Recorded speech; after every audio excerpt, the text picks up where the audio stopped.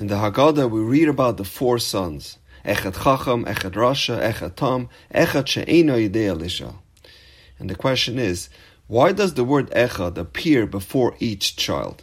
For the sake of brevity, it could have stated, Keneged Arba Abanim Dibrei Torah, Chacham, Rasha, Tam, She'eino Yidei Elisha.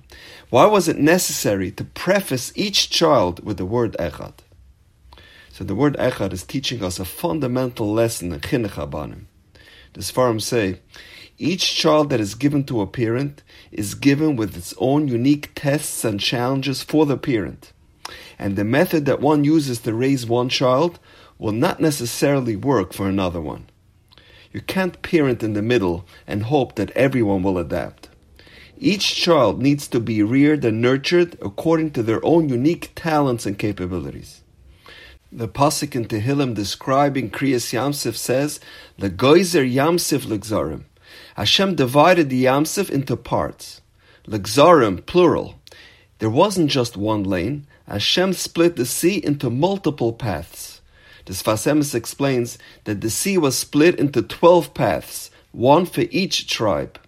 The Satmar Rebbe brings a medrash that states that the sea actually split into 600,000 paths, one for each person of Klal Yisrael.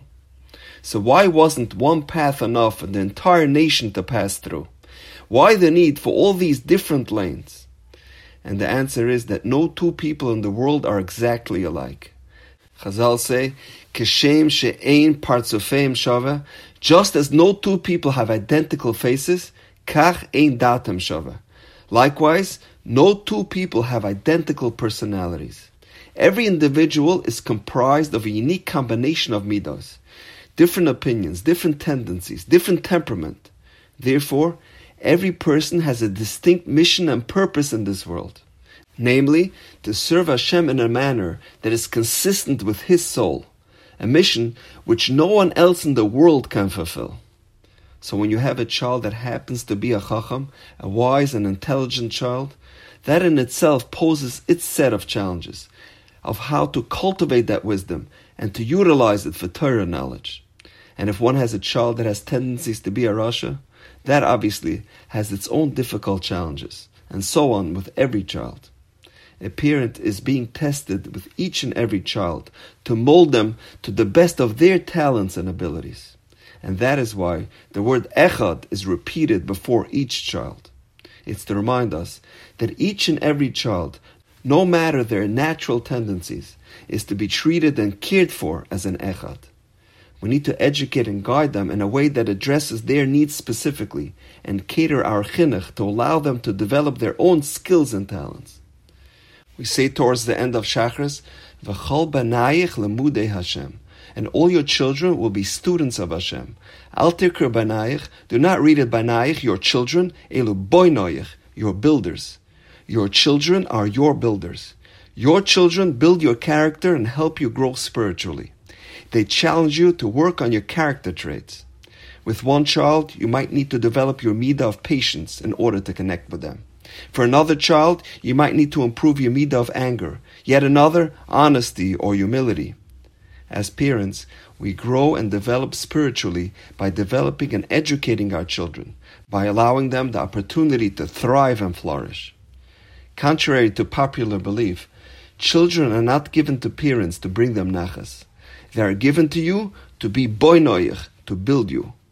By devoting the time and effort necessary in educating our children each in their unique manner, we become more well-rounded people, and it develops our midos. They say a story that the Belzer Rebbe was once sitting with his Hasidim, and he asked them, why did Avram Avinu need 4 separate doors to his home? We know that Avram's Echnasas Archim was so incredible that he actually had 4 doors to enter his tent. Each side of the tent had its own entrance, allowing guests easy access to his home. Couldn't the guests just walk around the house and come in through the front entrance? What significance lies in the well-known fact that Avram Avinu had 4 doors on 4 separate sides?